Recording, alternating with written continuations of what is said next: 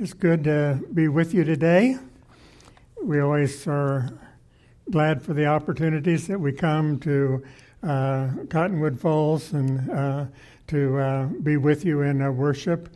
We're just so happy for your love and kindness to both David and Ann, and we are just so blessed as parents to know how happy they are in serving the Lord here and the ministry, and it's exciting, the things that's been going on with the baptisms yesterday, and I think of Luke's testimony a while ago. I thought that was really tremendous, and I remember I trusted Christ as my personal Lord and Savior when I was 6 years old, and I know that many times when people are saved as children, Satan will do anything he can to try to get us to question, to doubt. And as a teenager, I went through a time that I really wondered, did I really understand when I was 6 years old what it meant to trust Christ as my personal Lord and Savior? And I recall back to the conviction that I had of sin. I had gone to a child evangelism class, and I'm glad for your child evangelism ministry here, because that's been very near to my heart since I was a child. And the teacher asked me after class one week if I had ever trusted Christ as my Savior, and I told her no, I hadn't. And she asked me if I wanted to. And usually when children know that they're not saved, they're ready to do it. But I had an adult excuse. I want to do it at church.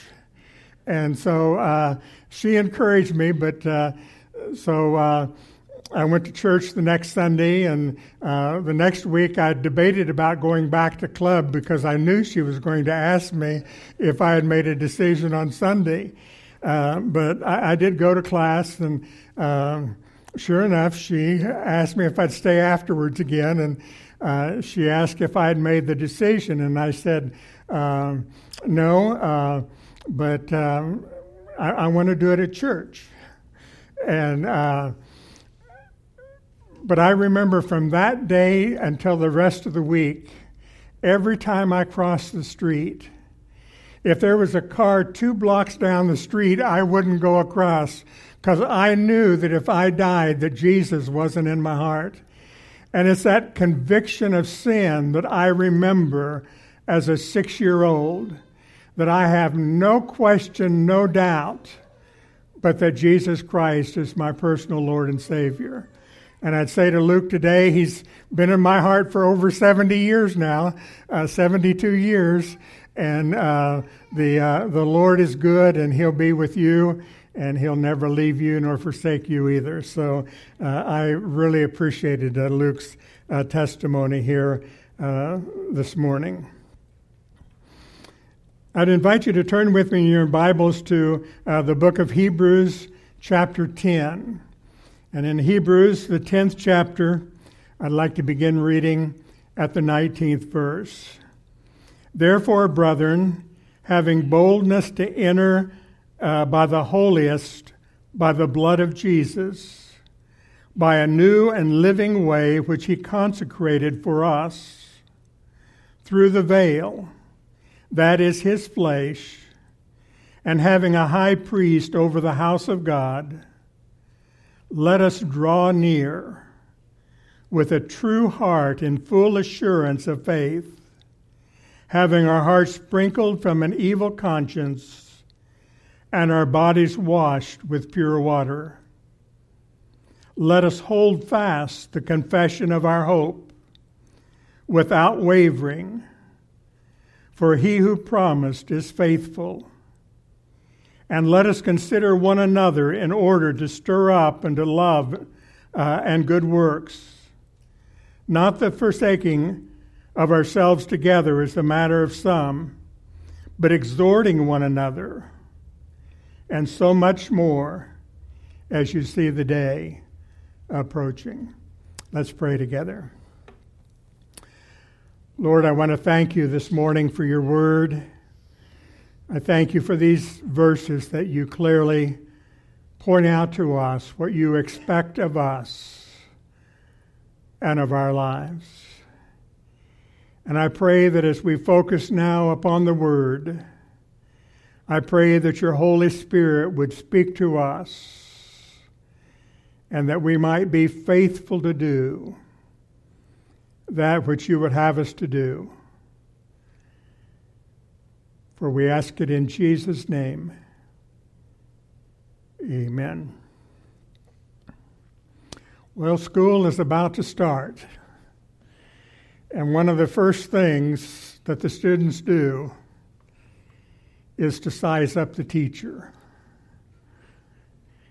What are they going to expect? How hard are they going to be?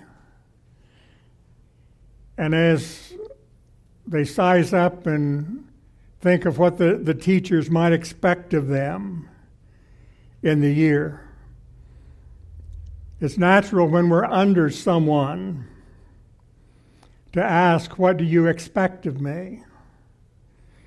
After pastoring for 42 years, and I started 6 weeks after my 21st birthday, so when I retired in December of this past year, it was over 56 years of pastoral ministry. But the last 15 years, I've been the senior adult in a large church in Kansas City. And being involved in a large church, then I was under the other staff. And of course, all of them were younger than me.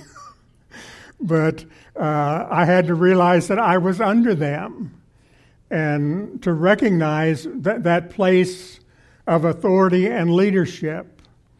But it was interesting, the different supervisors that I had, and it seemed like I went back and forth between two of them over the period of 15 years, that there was a real difference in what they expected of me.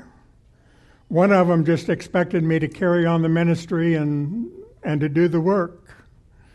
The other one liked to be a little more controlling and to let me know that he was in charge. And so we recognize when we're under someone, we ask, what is it that they expect of us? But we know that God is above all, so we really should ask, what does God expect of us today?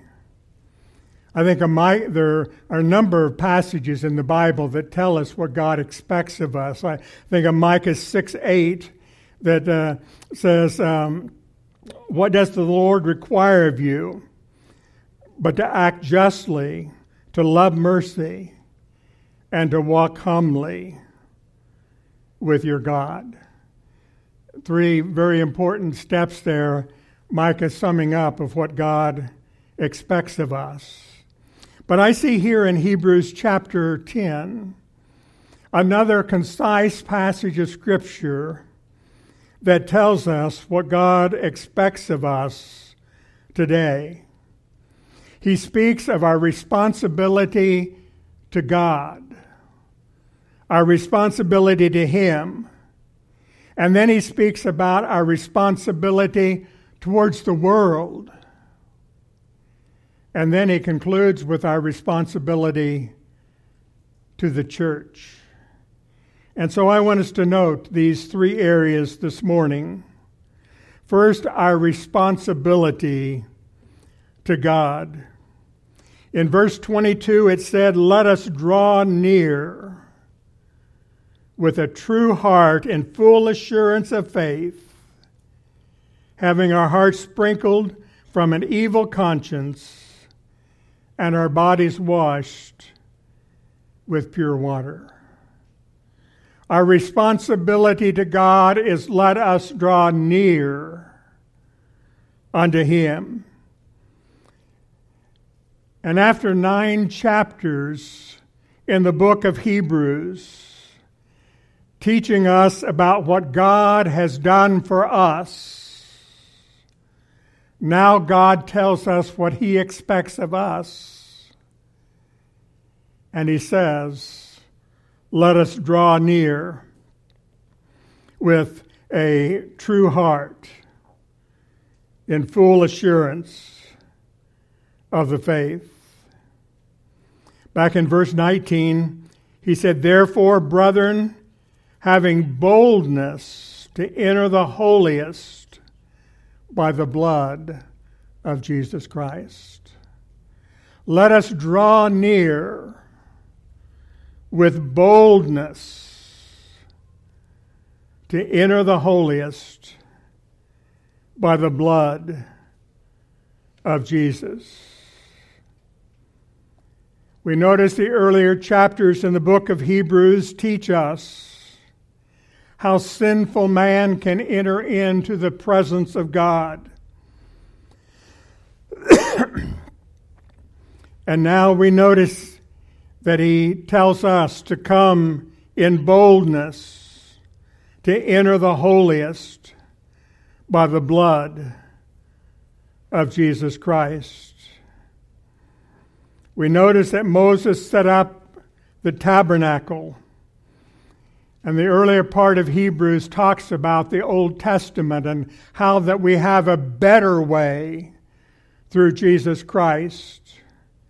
But we see that through that tabernacle in the Old Testament, there was the Holy of Holies. But the common person could not enter into that Holy of Holies. It was only the high priest. And the high priest could only enter one time a year as a representative of the people.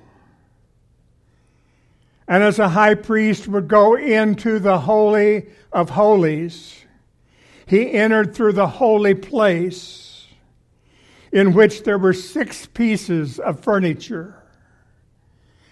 And we notice that it was very significant that those 6 pieces of furniture were arranged in the shape of the cross. That the high priest would go by the way of the cross into the Holy of Holies. And the furniture was never rearranged like we do our homes sometime. That we like to see a little change. The furniture there was always the same. It was always in the shape of the cross. And the high priest would enter the Holy of Holies by the way of the cross. And it was only the high priest that would see the Shekinah glory of God. But he represented the people to that God. But now we know that we can come directly to the Holy of Holies. Verse 19, therefore, brethren, having boldness to enter the holiest by the blood of Jesus. We notice the basis of entering the holiness of God and drawing near to a holy God was the blood of Jesus Christ. For without the shedding of blood, there is no remission for sin. And so the high priest would enter by the way of the cross. And then we notice the basis is the blood of Jesus Christ, but the approach in verse 20, by a new and living way, which he consecrated for us through the veil. That is his flesh. As we're invited to draw near to God, we are to do it in a new and a living way. Death has a perpetual freshness, and the living way was opened by the dying Lamb. It was through his veil, his body that was broken for us on the cross, the suffering that Jesus Christ went through. And because of what Christ did on the cross, we can now come boldly to enter the holiest by the blood of Jesus Christ. Verse 21 says, "And having a high priest over the house of God, let us draw near with a true heart." Yes, we have a high priest, but our high priest is Jesus Christ. There is one God and one mediator between God and man, the man Christ Jesus. And Jesus Christ is our high priest. And we can enter into the holiness of God by way of Jesus Christ. And we can approach God directly through the Lord Jesus Christ. So he says, let us draw near with a true heart. Our responsibility to God is to draw near with a true heart. How in contrast this is to the Old Testament. In Numbers 18:22, it says, "Hereafter the children of Israel shall not come near to the tabernacle meetings, lest they bear sin and die." The children of Israel couldn't come near to the temple of God. But now, because of Jesus, because of his shed blood, and 1 John 1:7 tells us it's the blood of Jesus Christ, God's Son, that cleanses from all sin. It's because of his blood. And then it goes on to say, let us draw near with a true heart and full assurance of faith, having our hearts sprinkled from an evil conscience and our bodies washed with pure water.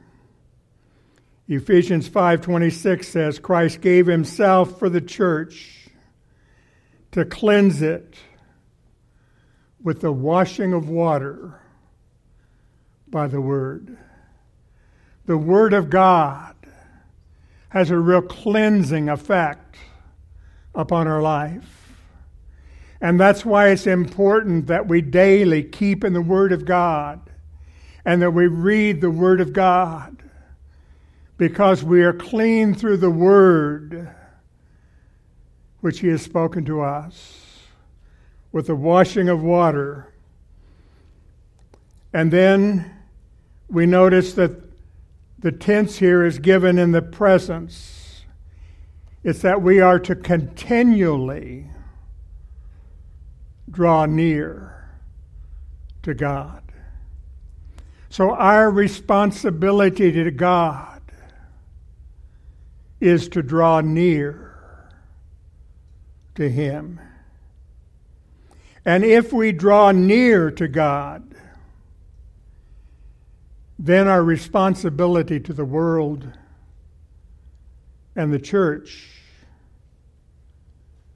will fall into place. Let's just briefly notice those. After noticing the most important thing is the need of drawing near to God. It's amazing how God works things together and how this fits after the Sunday school lesson this morning that we had of who God is and how we need to draw near with boldness to that holy God. But then we notice our responsibility to the world, to be a witness to the world. In verse 23, it says, "Let us hold fast the confession of our hope without wavering, for he who promised is faithful." How we need to hold fast the profession of our faith to the lost and dying world in which we are living today. We notice in 1 Timothy 1:1 it says that the Lord Jesus Christ, who is our hope. So let us hold fast the confession of our hope. Let us hold fast the profession, the witness of Jesus Christ to the world in which we live. If the world is going to come to know Christ, it's going to be through us. And the importance of being a testimony to Him. I think of the hope that Christians have brought to this world. You know, most of the hospitals were started out as Christian organizations. And still many of the hospitals bear the name of a denomination, a religion. Because we are Christians, we reach out, and hospitals speak of the fact that Christians care. When we think of the importance of education, almost all of the higher schools of education started out as Christian institutions. It's sad today what's being taught at Harvard and Yale and some of the other institutions that were started out as godly institutions. But even the necessity of higher education, the church is saying to the world that we have a responsibility. Christian radio that broadcasts all over the world the gospel message of Jesus Christ says that we as Christians care for the world. The publishers and all of the literature that's been printed speaks of the fact that we have a responsibility to the world. Not only do we have a responsibility to the whole world, but we have a responsibility to the world around us. And those that are around us, that we might be a witness and a testimony for Him. It's what God expects of us. Are you going to let God down? And then in closing this morning, I just mentioned briefly here our responsibility to the church. And our responsibility to the church is to enlighten believers. Notice verses 24 and 25. Let us consider one another in order to stir up love and good works, not forsaking the assembling of ourselves together, as the manner of some is, but exhorting one another, and so much the more as you see the day approaching. Romans chapter 15 and verse 1 says that we are strong, ought to bear the infirmities of the weak,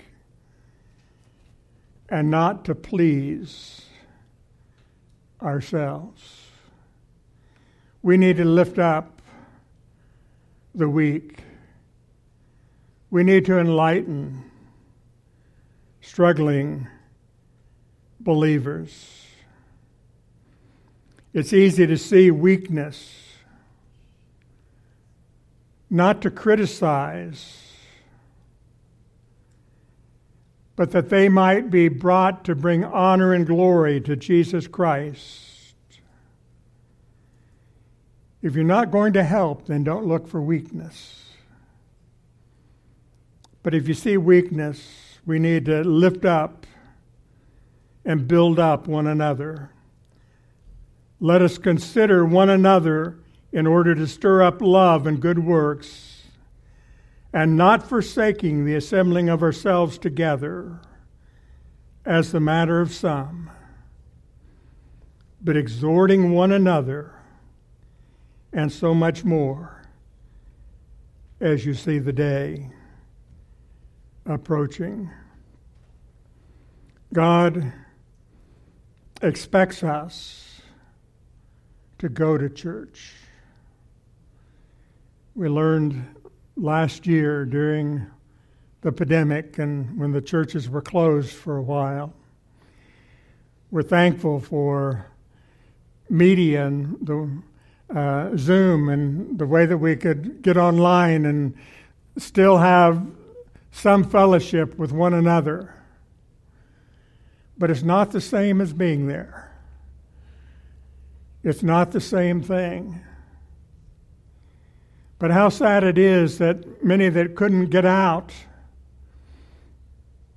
and go to church, and then they just got accustomed to being at home. And they say that many who quit going to church will never go back again. And how sad that is. Because God tells us not to forsake the assembling of ourselves together. God expects it of us.